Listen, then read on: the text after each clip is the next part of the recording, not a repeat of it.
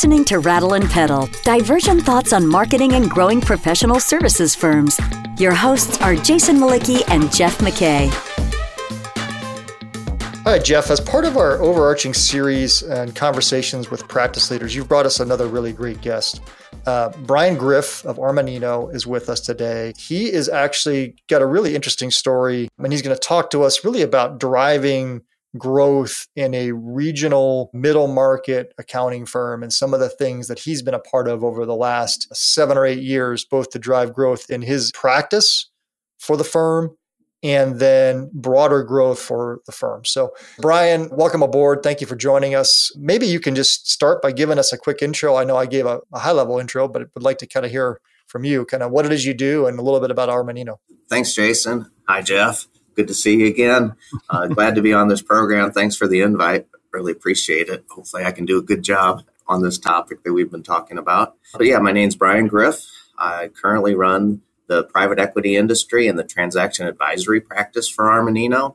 Armanino is a top 20 public accounting firm that specializes in consulting, along with all the audit and tax services that you'd expect from a major firm. We do a lot with technology, not-for-profits, and outsourced finance and accounting. Those are a couple of the things that probably differentiates us a little bit from a typical firm, along with having a lot of great people, over 2,500 people across the country, many of which started their careers in Big Four like myself. I started my career at Arthur Andersen. I've been working for now almost 30 years this year, but I've spent more time working in corporate than I have in public accounting. So I had a 17-year stint where I served in various C-suite roles for 4 different companies, public companies that went through an IPO, private family-owned businesses, and also a private equity-owned company where I was the CEO before it was sold to a strategic. And I came back to public accounting, where I love being back in the professional services arena as a leader. The transaction practice that I've run helps companies both buy and sell companies. A lot of it's heavy on the due diligence, all the due diligence services that need to be done to acquire a company or to help prepare a private business to go through a sale process. I hope that gives everybody a little bit of background of what I currently do. So Jason, you can tell he's just a great guy because he's got Andersen blood in him. Well, I was going to say that he overcame that challenge to his career. But anyway, when we set this up, we were sort of talking in it before starting the session. Brian, what I found really interesting was, well, of course, there's a lot of twists and turns and sort of, some of the things that you've been a part of. And the thing that I'm most interested in hearing about is this journey you went on starting at Brown Smith Wallace when you were trying to unlock growth. You're saying, okay, we've got this regional firm. We want to grow it. How do we do that? So I was hoping you could just sort of talk us through that a little bit. Your role at the firm at the time, when this was, and kind of the conversations you were having within your practice and within the firm about how do we grow this firm and what are our options? Yeah, let me jump right in on that. So after I was involved in selling the company that I was working at, I was recruited over to Brown Smith Wallace. There were a number of other former Arthur Andersen colleagues of mine that I had started my career with. And I came over to run the transaction advisory practice and soon joined the executive committee. And I guess, part of this podcast, I think what we wanted to explore was I was not the traditional practice leader where I just kind of stuck my head down and worked on delivery services. Throughout my career, and I think it was instilled with me within Arthur Andersen, was always focusing on leadership and leadership development. I think Andersen did a great job of instilling that in their people, trying to train their people. The technical skills always would come, but the leadership skills was something I think that we focused on. And throughout my career, I always took that approach. So when I became a controller, a CFO, I was always looking to develop the leaders underneath me to allow me to delegate some of the day-to-day work to them so I could take on bigger and more important things for my company. And I took that same approach when I joined Brown Smith Wallace, which at the time was not a top 100 firm in the country, but soon grew to be within that top 100 firm. And as part of the executive committee, I worked very closely with the managing partner of the firm, Tony Kalika, who basically were the same age. We had a strong executive committee group, and we focused on a lot of the strategy and challenges of how a regional firm that was 100% headquartered in St. Louis could grow beyond St. Louis. Most people don't consider St. Louis a high growth city. There is decent development and growth opportunities here. And as a firm, we managed to outgrow our competitors, or outgrow the pace of our competitors, and soon grew to be within a top 80 firm in the country.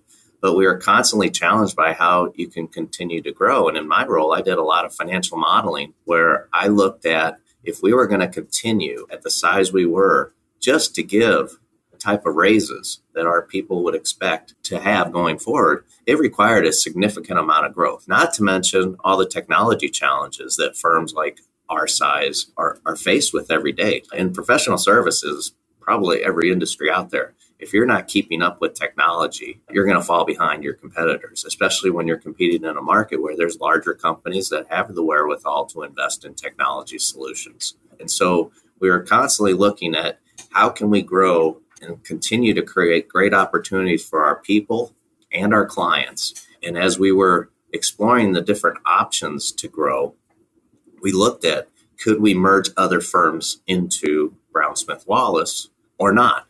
And we actually did have an experience where we did do a merger of a smaller firm within St. Louis into our firm. And through that experience, we learned that it's going to be very difficult and challenging to actually execute a merger outside of St. Louis, where we don't have somebody close by and working closely with the new firm and their people and their clients. So as we continue to explore that, we had recognized that we needed a long time ago to be part of a larger affiliation of firms, a network of firms. And we joined what was then called the Moore Stephens network of accounting firms. It's recently changed its name to Moore Global.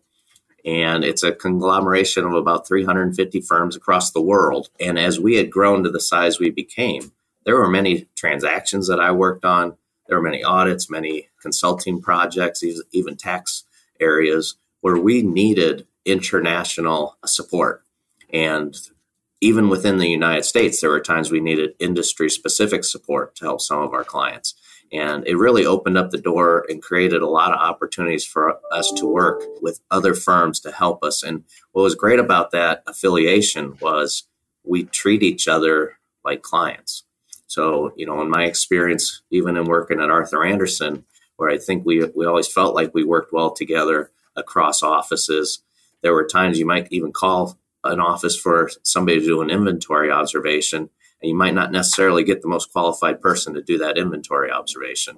But within this Moore group, we basically treat each other like clients because it can reciprocate. If we need to use the firm in Germany to help on a transaction, there's going to be a time they're going to need to use us to help with some transfer pricing issues with a client of theirs that's in the United States. So that's something that we had reached out to and put together and really embraced the opportunity to utilize our Moore network to help us grow and do more things for clients that had international needs or specific industry needs that we couldn't serve.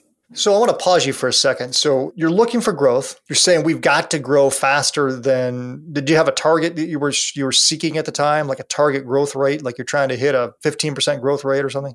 Yeah. So 2016, we put together a strategic plan towards 2020 to identify how much we felt a good aggressive growth target would be to continue to grow and provide the benefits to our people and allow us to grow and service our clients. So yeah, we had a target in mind and we felt pretty comfortable that we would achieve that target. But in the process, we continue to explore every avenue of how do we strategically continue to grow the firm for the long term. So were some of the things that you were doing, the merger of the smaller firm, joining the alliance, was that to hit that growth target, or was that in the hopes that you could sort of like smash through the growth target? Like the growth target you thought you could probably hit organically just by, individually running your practices effectively and doing the things a practice leader does to drive growth in that sector or that space. How did those things fit together? Yeah, I'd say, by being part of the alliance, we had access to great thought leaders at other firms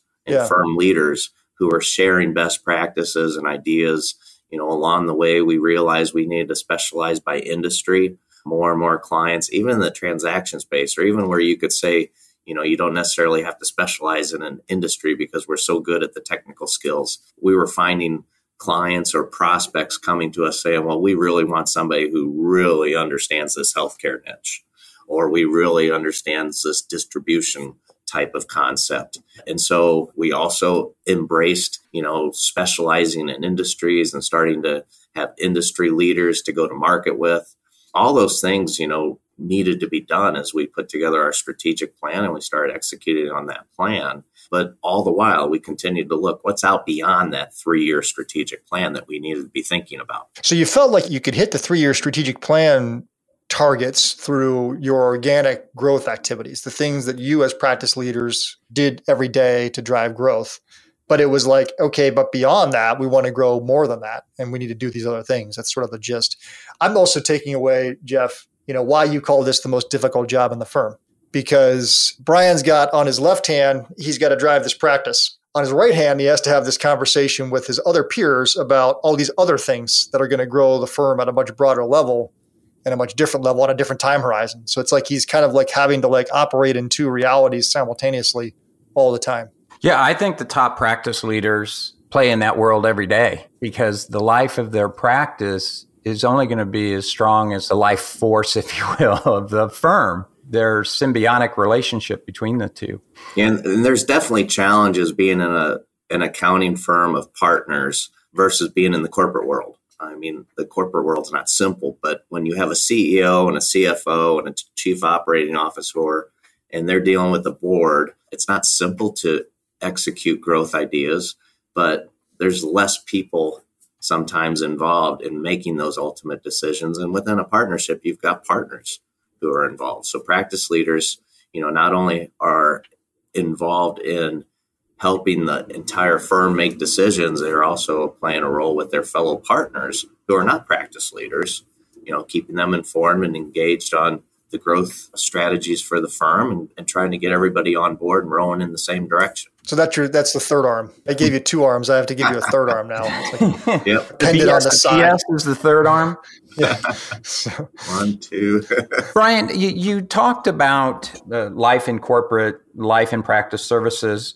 Your path to becoming a practice leader is not totally unique, but it is unique in that you went out into industry and came back. I'd be curious to know what that journey was like and what you learned by being out after having been in. Did it give you new eyes to see, the professional services world?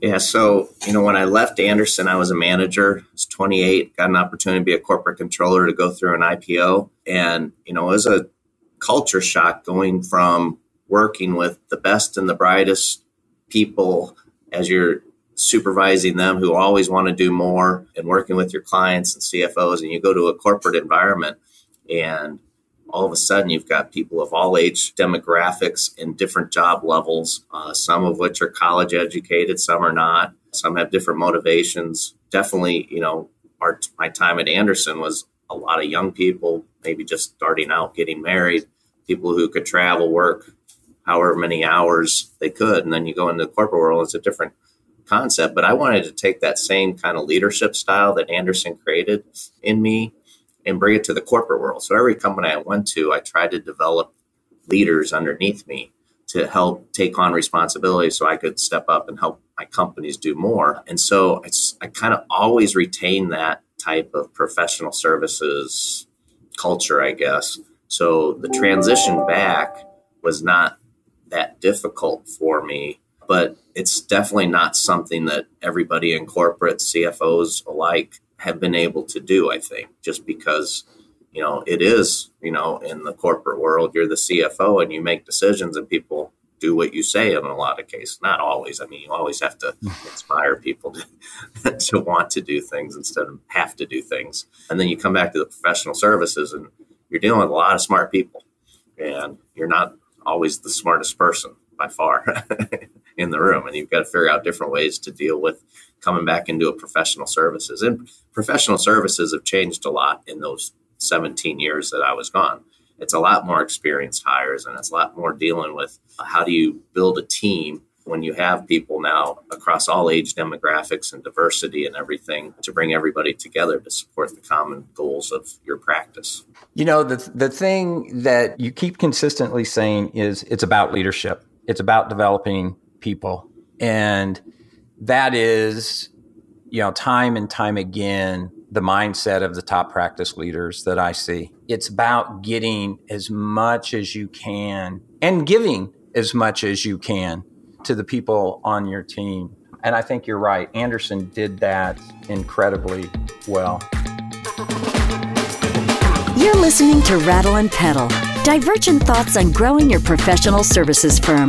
Your hosts are Jason Malicki, principal of Rattleback, the marketing agency for professional services firms, and Jeff McKay, former CMO and founder of strategy consultancy Prudent Pedal. If you find this podcast helpful, please help us by telling a friend and rating us on iTunes. Thank you. Now back to Jason and Jeff. I want to shift gears because I kind of took us off, get us back on track. So you've gone through yet another transaction, and now you're part of Armanino. Yes. Help us understand the thinking behind that decision and what that looked like to you from a practice leader's perspective. Yeah. So again, I guess in my role, I wanted to always do more and be a key component of the executive committee, helping us grow the firm.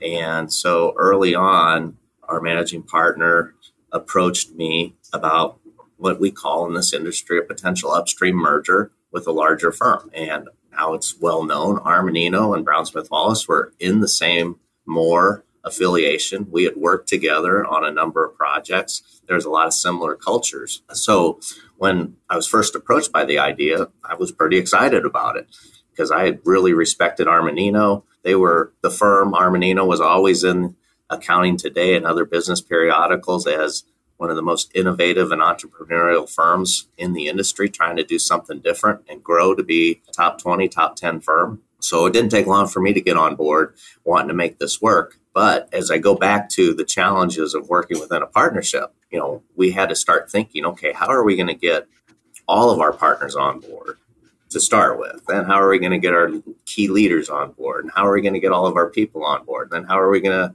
get all of our clients on board? It was a pretty daunting task to think about at the time. And I guess I will just say, to kind of long story short, it took 2.5 years. I mean, it was a true merger.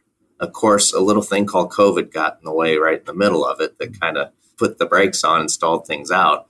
But actually, all that did was make it an even better process because our firms started working together even more during COVID, sharing best practice ideas, staying connected to try to work through the pandemic and all the challenges that all accounting and professional services firms were dealing with. So we had an ally there and a partner that we could discuss ideas with. But, being in that role, it was a very thought out strategic process of kind of bringing everybody along to understand the benefits of an upstream merger versus going it alone. And there was the upstream merger or go it alone and try to build it ourselves. Because as Jason said, we felt very confident we were going to hit that first strategic plan goal. When we said, okay, how are we going to get to that next tier? And just being a firm in St. Louis, the partners started to understand this is going to be really challenging if we don't grow beyond St. Louis. So we're looking at those two different options as possibilities. And as we kept assessing the upstream merger opportunities with a firm that we felt was very aligned through our Moore network and with a lot of the same cultural, industry focus, go-to-market, core values that we had, that it just kept coming together that this is the best thing for our people and our clients. So we always came back and centered it on that. And I guess, as a practice leader, professional services leader, any leader, those are probably the two most important pillars you've got to focus on is how is this going to be the best thing for our people and our customers or clients? And so we always came back to that as we were going through the process. And it was a true merger. We worked through a lot of things over those 2.5 years. And on August 1st of last year, we merged with the firm. You talk about, I focus on clients and focus on your people, really brings to a head one of the key functions of a practice leader. Bringing two firms together, you're going to have redundant practice leaders, I would think, and teams that you have to integrate. What was the process for reconciling the practices in the merger? Yeah, so that's a good question. And if you're following along in the news, there's a lot of consolidation going on in the accounting industries. There was just at least one merger of equals, which basically says everyone probably has two practice leaders for every service that they're going to have to work through. And, I guess the way we approached it was a lot of collaboration and a lot of discussions throughout the preparation of being merged. A lot of those things were discussed and worked out. I mean, not all of them had been all worked out and fleshed out as far as how everything was going to develop. I will say that in my new role, and when I'm part of more of a national firm, I see that that's some of the challenges that I never experienced when I was at Andersen, is just being a part of a nationwide firm with service leaders all over the country. Where at Andersen, it seemed like the way the firm was managed, we had a managing partner of the St. Louis office, we had an audit and tax and consulting division head, and everything seemed to stay within that. And what I see with larger firms, and I think it's all across the industry, is you have service leaders, all over the country running their practices, and there can only be one practice leader. So you've got to work through those issues and get everybody then on board and inspired to be part of that team. And as other regional firms might be listening to this podcast and they're considering the same types of things, you're going to have some partners that are natural leaders that are put in leadership positions with an upstream merger. Or if you're looking at a merger of another firm, you've got to take into consideration those partners who consider themselves leaders, but might not necessarily end up in a leadership seat. Yeah, you raised a number of issues there. I wonder if what you said about Arthur Andersen is just a function of the changes in the economy over the last 20 years, right? It's like we've gone from such a regional focus to such an industry-specific, geographic-less focus. I noticed this 20 years ago with one of our first professional services firms clients, where they effectively had to have a matrix structure because they had to have local office leaders who were responsible for managing an office. But then there was people that had to roll into different practices that were expertise specific that cut across those geographies. So it just seems to me like that's a phenomenon that everybody's probably just challenging through, and there's probably never a clean answer to the question. Right. I'm sure every firm has their own solution to it, but it's like a tri-matrix of industry leaders, service line leaders, and geo leaders that are all trying to balance and work towards the same goals of overall growing the firm and providing the best opportunities for our people and our clients by having those specialty expertise in different industries and services. Now you're in Armanino. Presumably the firm is probably twice the size or more than it was. I have no idea. It doesn't really matter. But the question is, what are the benefits that you think you've seen as a result of making the leap from smaller regional firm to much larger firm? How's your life changed as a practice leader? Well, so it was a challenge to try to sell services to people beyond St. Louis who didn't know who our firm was when you weren't a well-known firm. It's not just a challenge on the brand and the known, but you have constituents like board members, investors, banks that want a well-known firm signing those reports. So as part of Armanino, we are a top 20 firm. We're, I think, the 18th largest firm in the country. That carries a lot of weight. So our branding still needs to improve because the firm was founded over 50 years ago in San Ramon, San Francisco, California area, and grew up and down the coast and became the largest West Coast firm. And when we merged, we were the largest merger of the firm, and we still have the largest office within the firm with over 300 people here in St. Louis. We've got firms in Chicago. We've got firms in Dallas, Austin. Just recently completed a merger in Philly. We've got a small firm in New York that merged with us. So now we are a nationwide firm. And, we're trying to develop and strengthen our geos along with our industry support across the country. So, Brian, having done all of these transactions of your life as a finance leader and now as a practice leader, what would you do differently, knowing what you know now? Or I'll put it a different way. What advice would you give to practice leaders who are going through or about to go through some kind of merger or acquisition or break through to that next level of growth? Well, I mean, to break through that next level of growth, you got to have a more strategic, visionary, longer term mindset of stepping back and looking at the goals and the plans for the firm. So you've got to have a strategic plan that you're involved with. As a practice leader, I mean, you're always trying to figure out how to grow your practice. In the end, it always comes down to the people side. So you've always got to be looking to attract and retain the best talent possible to help grow your practice, to provide the services for your clients to grow. But I'm sitting here as you ask that question, I mean, the things that you've got to take into account just to grow the overall firm, are just the challenges of the people. But when you're looking at a potential upstream merger, you got to kind of, at least I feel like you've got to put your own what's in it for me aside and just stay focused on what's the best thing for my people and my clients.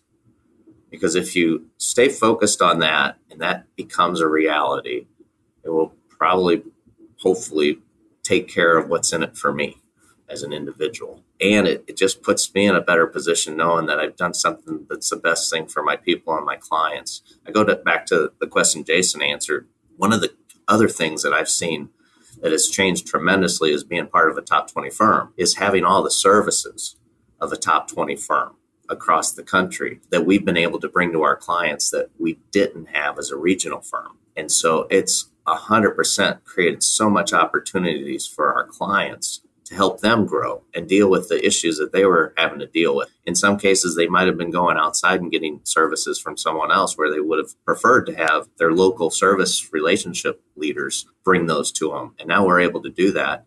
It's opened up doors to help companies that would not have considered us. Like I said, the top 20 concept, they wouldn't have considered a Brown Smith Wallace because they would have considered us not large enough for their investors or their bank or their shareholders or board to approve that. And then finally, the people aspect.